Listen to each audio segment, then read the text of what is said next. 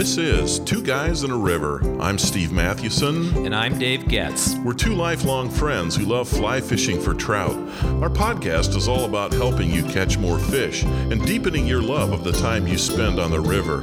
We are Two Guys in a River. For the love of fly fishing.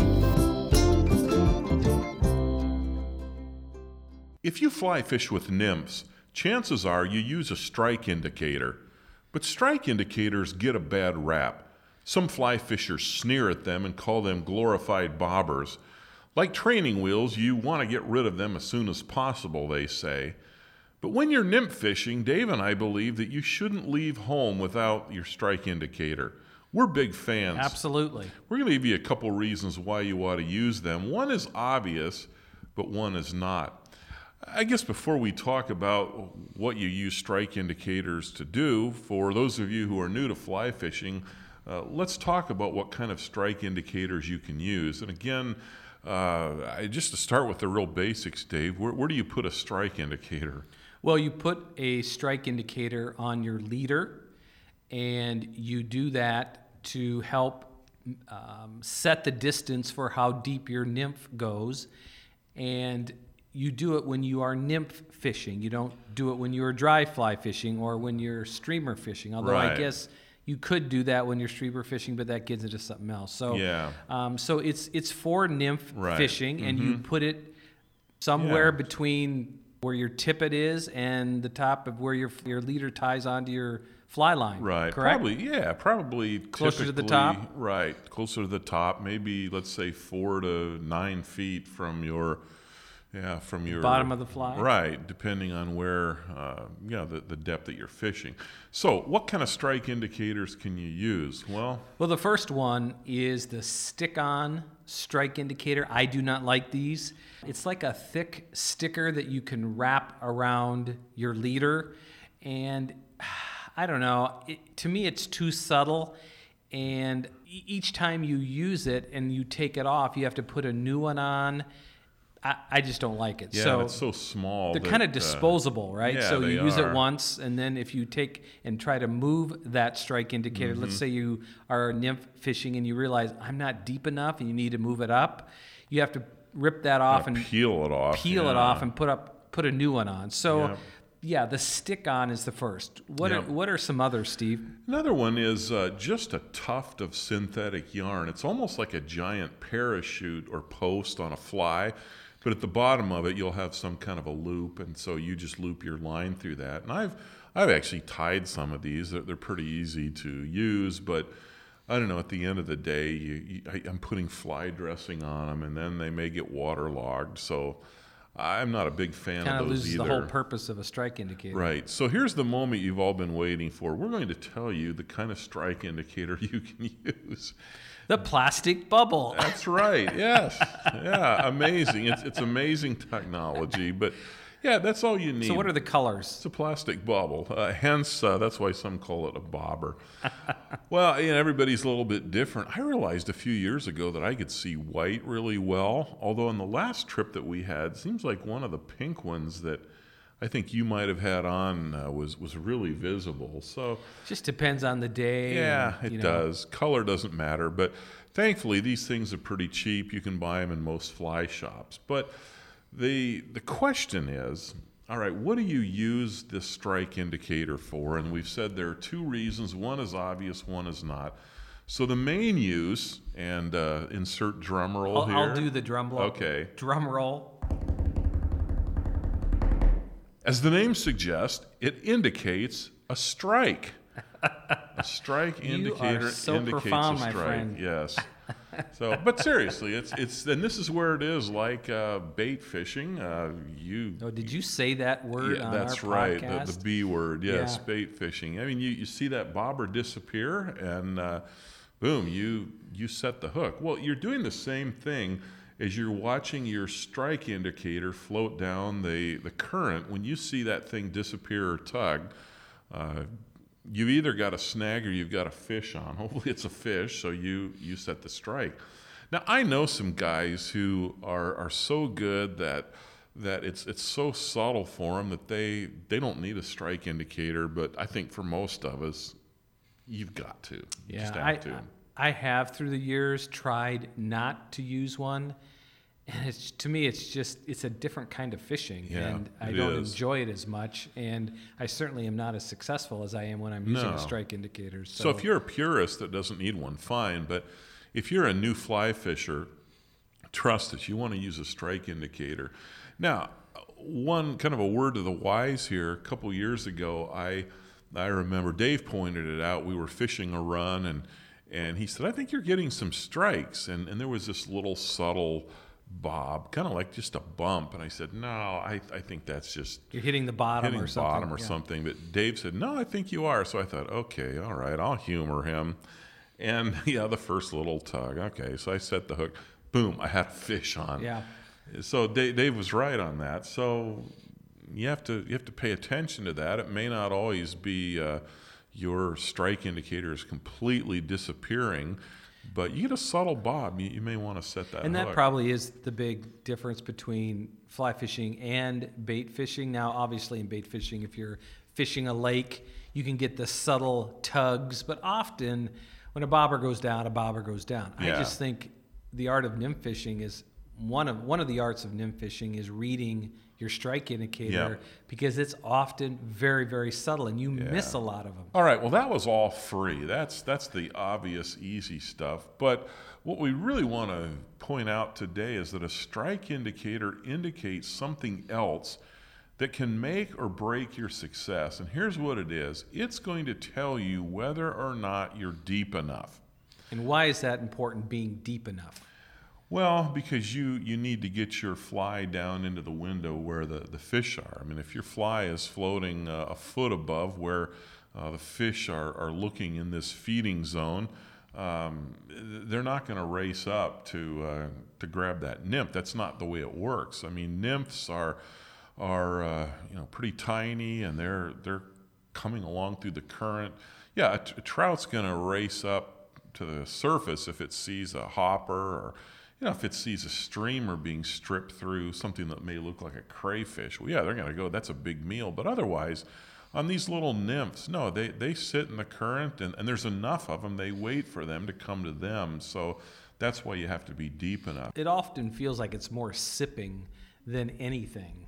It's not always true, but they're not attacking a nymph. At least my usually. nymphs, they don't. No. At least my perception Yep. of what's happening beneath the surface. Right. Yeah. Now, here's the thing with depth. Conventional wisdom says you're not deep enough if you're not getting snagged occasionally on the river bottom. And that sounds right at first, but what's the problem with that, Dave? Well, generally, unless you're fishing a scud patterns, you really don't need your nymphs to bounce along the bottom. Now, scuds are different, right? They're really in the bottom of the stream, and in the what would be the word? In the silt and the dirt of the of the even river, in the mud. In the mud, yeah. Mm-hmm. So yes, the fish are at the bottom of the river or stream, but they are looking up unless they are nosing around, as we mentioned, for under rocks or around rocks for scuds. So the point is, your nymph has to be deep enough to be in the river's lower zone where the trout are feeding, obviously. But you don't necessarily need your nymph to bounce off the bottom. Now, there are probably exceptions to what we're saying, and I think even in our book we've mentioned that one signal of your knowing whether you're deep enough is whether or not it's bouncing. But there's really another way to know whether or not you're deep enough. Yeah, that's what we want to talk about. There's a better way. The point simply is that hitting the bottom, in other words, the signal of occasional snags that you might get, that's not the only way you know whether or not you're deep enough. Right. Great point. So, what's the better way? Well, here it is. If your strike indicator is moving more slowly than the surface current, then you're deep enough. Fact is, the current at the bottom of a river or stream moves more slowly than the current on the surface. So say that again. So if your current is moving, if your indicator is moving more slowly than the surface current, then you're deep enough. Because what that means is, see, your fly as it moves along is really what's pulling along your strike indicator. And if your fly is down deep enough in that slower current, your fly is going to move slower. that means your strike indicator is going to move slower as well. And I should have said that just a moment ago. It's not just your nymphs, but if you've got split shot, when they get down to that slower current, they're going to slow down the speed of your strike indicator on the surface. Recently we were fishing for those runners on the Madison River just outside West Yellowstone. And on one particular run, my two nymph combination never once caught on the bottom. And yet I knew I was deep enough because my strike indicator was moving along more slowly than the surface current. And I was getting strikes. I was catching trout. I was catching whitefish.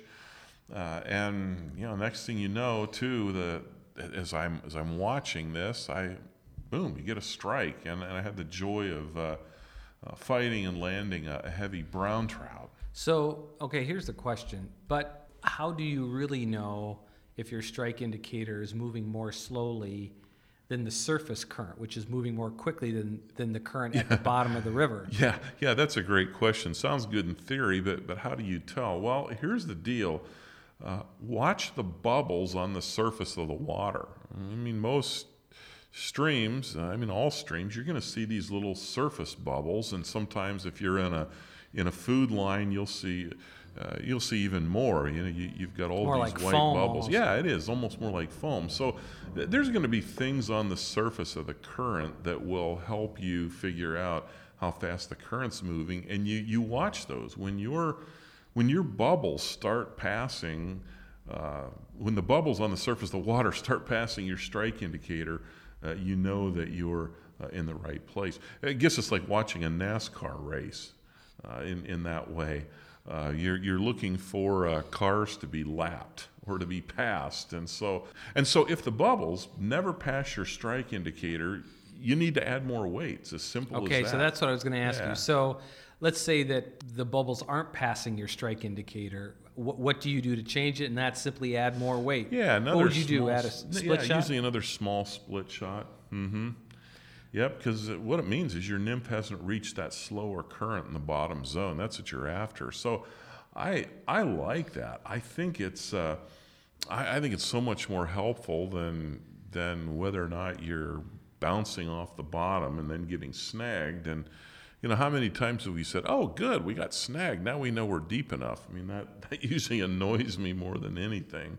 So watching for the bubbles to start passing your strike indicator will also reveal how long it takes for your nymphs to reach the proper depth in the particular run.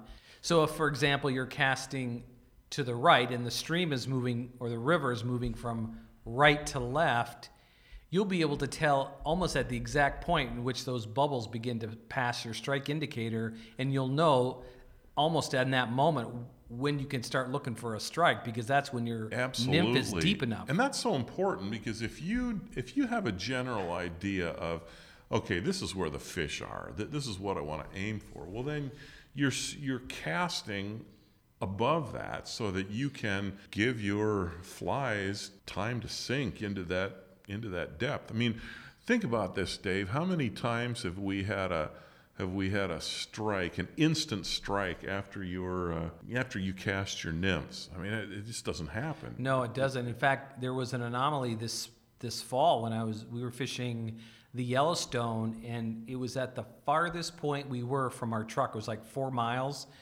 and we couldn't go farther up the canyon because the canyon actually started to close and there were cliffs. And so I made this one final cast. It was across a little rivulet and into the stream. It was a tough cast. I was actually really proud of myself. Almost as soon as the fly hit the water, it was almost like a dry fly, I got hit. I mean, it didn't drift long, and I was nymph fishing. It was the craziest thing. I caught it on a beadhead prince nymph, which crazy. I wasn't using much of. I think that's because those trout just don't see it was amazing. flies. But generally, that's not true. Right. So you cast upstream. It just takes a while for that nymph to get into the feeding zone. And you know when the nymph is in the feeding zone when the bubbles are passing up your strike indicator. Yeah, I mean, this is so helpful because it might reveal that your nymphs are getting deep enough after they drift through the spot where you suspect the fish are feeding. So something really important There's a final insight that's tied to that, wouldn't you say, Dave? So on your longer runs, now this isn't true in small streams, and Steve and I fish a lot of small streams, certainly in the driftless area in Minnesota and Wisconsin, and certainly on some of the smaller streams in Montana. But if you're fishing like the Madison or the Yellowstone or some of those bigger rivers, on the longer runs, until the strike indicator gets past you, say if the stream is flowing from, let's say, left to right, most likely you're not going to catch a fish. In other words, that first third of the drift is really only about positioning the nymph deeper in the water. Yeah, right? Absolutely. That's and so generally point. You don't have to be worried about, you need to be worried more about mending and making sure you have a good dead drift. Yep. Then you need to worry about looking at that strike indicator. So the first third of your drift, okay, I'm just going to say this. I have rarely, if ever, caught a fish in that first third of the drift. Yeah, no, it doesn't really Now, you always have to have the caveat, it depends. Yeah. But in general, that the first third of your drift, until it gets almost right to you, like level with you, it's not deep enough. And so you're not going to catch fish because the nymph isn't in the zone yet. So that's our take on strike indicators. Not only do they indicate strikes, but they indicate depth. And it's all about depth. You can make a great cast and you can mend your line in this perfect drift, but if your fly is drifting a foot above where the trout are, forget it. So this is why we're sold on strike indicators. But just one more thing, the corollary to what I just said, that the first third of your drift, you don't catch fish. It's really in the final third of the drift that I catch most of my fish. I was thinking That's about a good point. my day on the Madison, this last fall, that huge rainbow I caught was right at the swing. Yep. And almost every fish I caught that day, it was in the final third of the drift. And it's not that you're not watching the strike indicator, it's just that so much of the drift is getting positioned so that fly drifts into the zone at the perfect time, and it's during that window is when you need to really be careful and watch. Absolutely. To lift the rod tip for a strike. So. Yeah, I couldn't agree more. Good stuff. Hope that's helpful. Well, it's time for great stuff from our listeners. Our friend Glenn, a fly fishing guide in the Adirondack Mountains of New York State, recently responded to our post on doubling up for fly fishing success. We talked about some two-fly combos, and Glenn made this comment. He said, I like to use a beadhead prince nymph with a Frenchie. The Au Sable Ugly, an Adirondack modification to a woolly bugger, and a Frenchie. Or a Waltz Sulphur nymph, and you guessed it, a Frenchie. The Frenchie, in my opinion, is the best nymphing fly ever. I like to rig my tandem flies Euro style. Tie on your point fly, heavy fly, that is the fly that will be on the bottom. Then tie on a short piece of tippet about 18 to 20 inches above the point fly using a double surgeon's knot. Use the tag end that points to your first fly and cut the other one. Tie on your second fly. I like this tag end to be 4 inches to 6 inches long. Any longer and you will get more tangles. Now, a couple comments here. First of all, a Frenchie is simply a heavily weighted pheasant tail with a pink thorax. In other words, right behind the bead at the front of the fly and right behind your wrap, your thread. You have this pink thorax. So that's a Frenchie. And I realize just in reading this, it might be hard to envision exactly how to tie these on Euro style. But it is a reminder that fly fishers tie their tippet on for the second fly a little bit differently. Yeah, absolutely. We typically just tie on to the bend of our hook, which is at the rear of the fly. But I have a friend who I've watched him do this, and what he does is he ties his tippet instead of in the back of the fly, in the bend of the hook, he actually ties it in the eye of the hook. And I think what that does is it actually makes that second fly drop a little bit further below the top fly. And I've always looked at it and thought, I wonder, wouldn't that thing get tangled up with the bend of the hook, and maybe even the barb would weaken it, but yeah, it works for him. So there's, like the old saying is, there's more than one way to skin a cat. Yes, and I think if you're just starting out, you want to do what's most simple and then move to more complexity or trying something until it works. What I have found is I've tried a bunch of things through the years, and you get to the point where you do what's most simple for you and what makes sense for you. But I really appreciate Glenn's perspective on this, and it's actually made me want to. It's made me want to try Euro nymphing more. I agree. We may do that. Thanks, Glenn. The other thing with this too, this is a great reminder how sometimes the hottest new patterns are those that simply take a good old standard and just add a little bit of modification. It just gives the fish a different look. I mean, I think that's happened recently with kind of the purple haze craze, where all you do is you take a Parachute Adams and the body, the dubbing is is purple instead of gray. So that's even been done with the beadhead prince, isn't it? Yeah, absolutely. Yeah. Is that called a beadhead haze, or just, I have no idea. Maybe just a purple prince? I don't know, but anyway, lots of interesting options like that. So thanks again, Glenn, for your comment.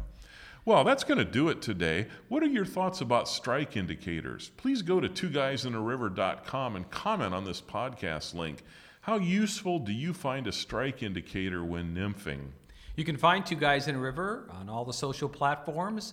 We publish one new episode each week on our website and continue to refer the podcast. We've had some significant growth in our subscribers and people who download the podcast, and that's all thanks to you. Keep referring the podcast. And of course, by now we have a book, The Fly Fisher's Book of Lists, Life is Short, Catch More Fish. We'd love for you to pick up a copy or two. Or 10. Or 10, buy 10. That's right. Well, thanks again for listening. I'm Steve Mathewson. And I'm Dave Getz. Until next time, we are Two Guys in a River. For the love of strike indicators. And fly fishing.